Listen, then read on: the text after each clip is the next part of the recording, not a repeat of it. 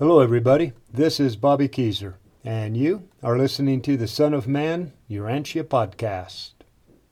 This episode is Chapter 17, Part 2, Training the Kingdom's Messengers. The Week of Intensive Training. The next week was devoted to bringing the new apostles up to speed with the original 6. They worked in pairs, with the older apostles each teaching the one he had selected. In the evenings, they met in Zebedee's garden, where Jesus would instruct them all together. It was during this week of intense training that Jesus established the weekly routine for the remainder of his mission, which included taking off every Wednesday so the apostles could relax and have some fun. On this day, Jesus would usually go off by himself, telling his apostles, "My children, go for a day of rest. Go for a day of play. Rest yourselves from the hard labors of the kingdom and enjoy your former lives or find something new to do." Even though Jesus himself didn't need to rest one day a week, he knew that his apostles, like all humans, did. Jesus was the teacher, the master. His associates were his pupils, disciples. During this time with the apostles, Jesus spoke a lot about the difference between preaching his actual teaching and teaching the people about him, Jesus, the man God. Jesus would tell them that the primary focus of their message had to be his gospel of the kingdom of heaven, not stories about him or about his teachings. He emphasized that they were to proclaim the gospel of the kingdom and to show the people his revelation of God the Father, and not to get sidetracked into creating legends about him or building up a cult having to do with beliefs and teachings about his beliefs and teachings. But the apostles not only didn't understand exactly what Jesus was saying, none of them dared to ask him why he was telling them this. In these first lessons for his apostles, Jesus didn't worry too much about most of their mistakes, except when it came to clarifying ideas about God the Father. In these cases, he was direct and absolutely clear. His reason for still being on the planet after he'd been baptized by John was for one purpose only: to show us, humanity, higher truths about God and the path of faith and love we need to follow to find him. Always, he told his apostles, "Go seek for the sinners, find the downhearted, and comfort the anxious." Jesus knew his apostles were confused, and he knew he had unlimited power to do whatever he wanted to make sure his message got to the people. But Jesus was okay with letting his apostles work things out despite all of their human failings. While Jesus' mission had huge and dramatic possibilities, he insisted on doing his Father's business in the quietest and most undramatic way possible. He was intent on not using his powers to win us over. For the next several months, they all kept a low profile as they worked with the people around the Sea of Galilee. Another disappointment. Jesus planned for the apostles to work quietly in the area for about 5 months, gaining some on-the-job training for the mission ahead. He hadn't yet told the apostles this when one morning, just as he was going to tell them, Simon Peter, James Zebedee, and Judas Iscariot came up and asked to speak to him. After the 3 took Jesus aside, Peter said, "Master, we come at the behest of our associates to inquire whether the time is now ripe to enter into the kingdom. And will you proclaim the kingdom at Capernaum, or are we to move on to Jerusalem? And when shall we learn, each of us, the positions we're to occupy with you in the establishment of the kingdom? About that time, Jesus held up his hand and stopped Peter from asking any more questions. Looking over at the rest of the apostles standing close by, he waved them over.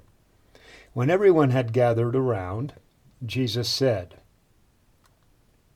"My little children, how long will I bear with you? Haven't I made it plain to you that my kingdom isn't of this world?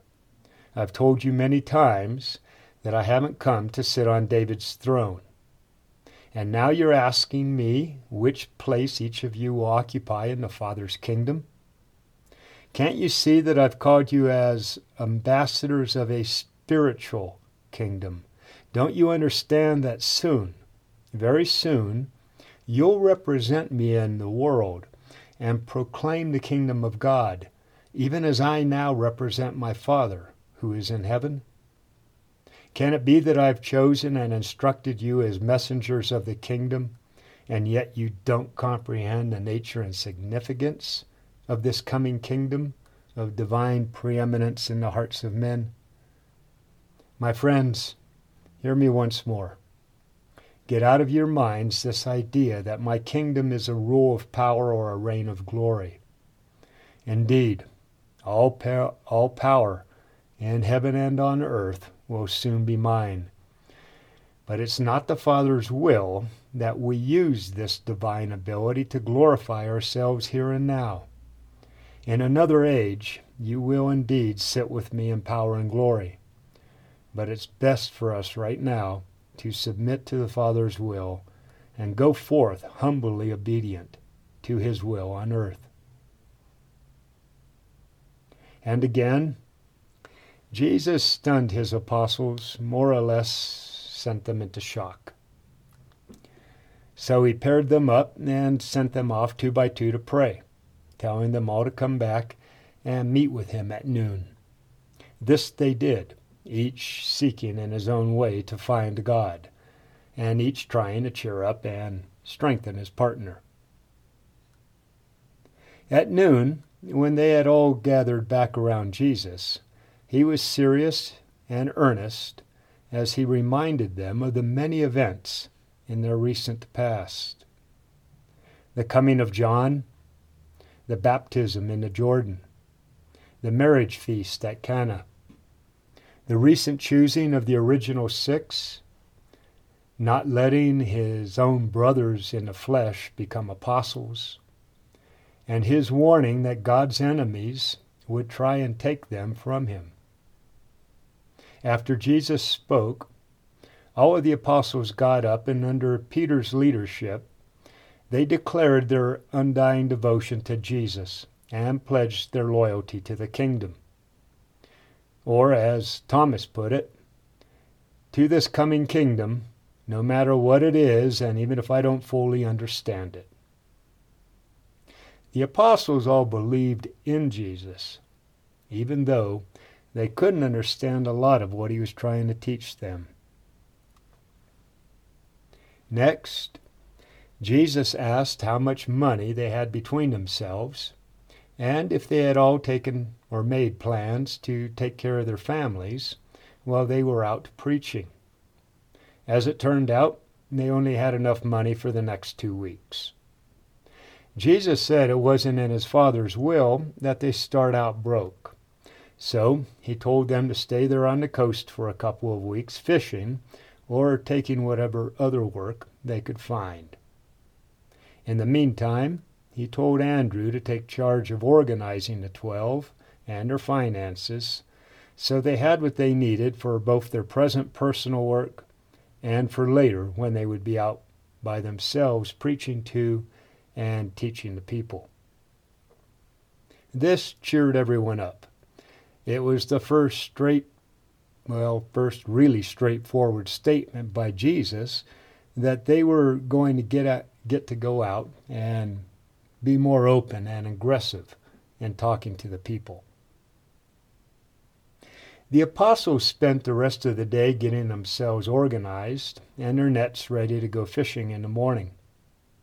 Over the next several years, many of the boats that they would use had been built by Jesus himself when he was working in Zebedee's shop. For the next 5 months, right up to the end of this year, AD 26, the schedule was for the apostles to fish for 2 weeks to support themselves, and then to go out and work with the people for 2 weeks. Or, as Jesus put it, they were to go forth to become fishers of men. The apostles fished in 3 boats, with Jesus going out with a different group each night. These were fun and exciting times for our crew. Jesus was not only a good fisherman, he was a cheerful and inspiring friend. The more they all worked with Jesus, the more they all loved him. One day, Matthew even said, "The more you understand some people, the less you admire them. But with this guy, the less I understand him, the more I love him." First work of the 12. Judas Iscariot was chosen to be the treasurer for the 12. After money for everyone's family had been set aside, he divided the remainder into 6 equal portions. It was near the middle of August, and Andrew assigned everyone the areas they were going to work in around the Sea of Galilee. They went out in pairs, doing this personal work with the people. For the first 2 weeks, Jesus went out with Andrew and Peter. For the second 2 weeks, he went with James and John, and then on in the order that they had all come into the group. This way, Jesus was able to spend some time with all of them before they began their later public work. The Jews taught that sins were forgiven through so-called good works. Jesus taught that sins are forgiven simply through having faith in God, that there is no need for sacrifice or for someone to pay a fine for their sins. God the Father in heaven loves all his children with the same eternal love. Faith and the rebirth of the person's mind that comes with it is the only admission needed or allowed into the kingdom of heaven. Where John had taught them repentance to flee from the wrath to come, Jesus taught them faith is the open door for entering into the present, perfect, and eternal love of God. Jesus told the 12 that they were not to discuss 3 things. First, John the Baptist, his work or his imprisonment. Second, the spiritual voice that was heard when he was baptized in the Jordan River. Regarding that event, Jesus told them that only the people who were actually there and heard the voice were allowed to speak about it. Jesus went on and cautioned his apostles to only teach people what they had only heard directly from Jesus, nothing else. And third, he forbid them from telling anyone about the wine turning into wine at the wedding in Cana. The people themselves were pretty amazed with Jesus and his apostles. The rabbis had always told them that common folk with no formal education couldn't be so devoted to God or live such righteous lives. Yet, right here in front of them were the 12 apostles, all happily ignorant of what the rabbis knew, but at the same time, each one completely devoted to God and righteous in his life and work. Jesus didn't like to speak like a prophet, one who comes to declare the Word of God. He spoke with the actual authority to speak the Word of God. Instead of looking for God in miracles, Jesus taught people to find him through the real and personal spirit of love and saving grace that was then and there in their minds. Jesus showed deep respect and sympathy for everyone he met, regardless of their age, gender, or status in life. He gave no one preference. When it came to women, his manner shocked the apostles, but Jesus made it very clear to them that women were to be accorded equal rights with men in the kingdom. He always made the individual person the absolute focus of his efforts. He would interrupt a meeting to cheer up a passing woman carrying too much on her body and soul, or to play with a little kid that might happen to interrupt the group. Jesus was more than just a master and teacher. He was also a friend, a neighbor, and an understanding confidant. While Jesus taught the people with parables and short stories, he educated the apostles through the question and answer sessions he held with them. 5 months of testing. As the 5 months wore on, the monotony tended to stress all 12 of the apostles. They were human and tended to have doubts and grumble and get depressed at times like everyone else does. But they made it through the time, and they all remained true and loyal to Jesus and their vows. It was this time of actually being in contact with Jesus, experiencing his devotion to them, and then the subsequent love they gained for him, that held them together through this period and all the way through the darkest hours of his trial and crucifixion, except, in the end, for Judas Iscariot. In this 5 months, Jesus became each one's best friend.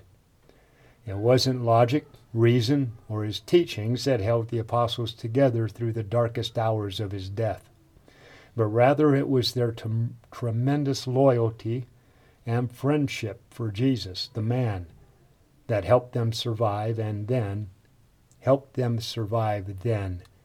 after his resurrection. This period of them all laying low around the Sea of Galilee was also really hard on Jesus' family. By the time he and the apostles were ready to start their work in public, his entire family, except Ruth, had practically given up on him. They only tried to contact Jesus a few times after this, and it was always to try and get him to come home. They were close to thinking he was crazy. His own flesh and blood family couldn't understand him or his teachings. Organization of the 12. By the end of these 5 months, the apostles had organized themselves in the following way. Andrew, the first chosen apostle, was designated chairman and director general of the 12. Peter, James, and John were appointed Jesus' personal companions. They were to take care of him day and night, get him whatever he needed, and be with him when he'd go out to pray at night and have those mysterious talks with our Father in heaven. Philip was made steward of the group. It was his duty to keep everyone fed and to see that visitors, even large groups of listeners at times, had something to eat. Nathanael took care of the 12's families. He received regular reports about what they needed and then got the money from Judas, the treasurer, and sent it each week to those in need. Matthew was in charge of the budget and keeping money in the treasury. If there wasn't enough money or donations weren't coming in, Matthew had the power to order the 12 to go back to their nets and fish for a while. But he never had to do this. He always had enough money to handle their needs. Thomas He managed the itinerary. He took care of arranging places to stay and teach and preach. He made sure that the travel schedule went smoothly. James and Judas, the twin sons of Alphaeus, these guys were assigned to take care of all of the people that showed up. It was their job to deputize helpers, to keep order among the crowds during the preaching. Simon Zealots was in charge of fun and recreation.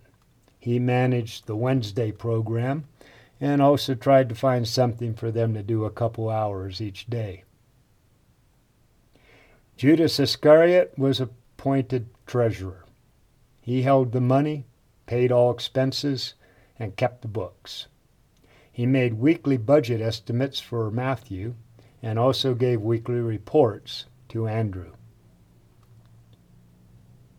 On Sunday, January 12th, AD 27, Jesus called the 12 together and formally ordained them as his apostles, ambassadors of the kingdom and preachers of its good news. Then he had them pack up their gear and get ready to head to Jerusalem and Judea on their first public preaching tour. Okay, folks, that's it for Son of Man, Urantia, Chapter 17, Part 2, Training the Kingdom's Messengers. Next week is Chapter 18, Part 1, The 12 Apostles. Have a fantastic week out there, everybody.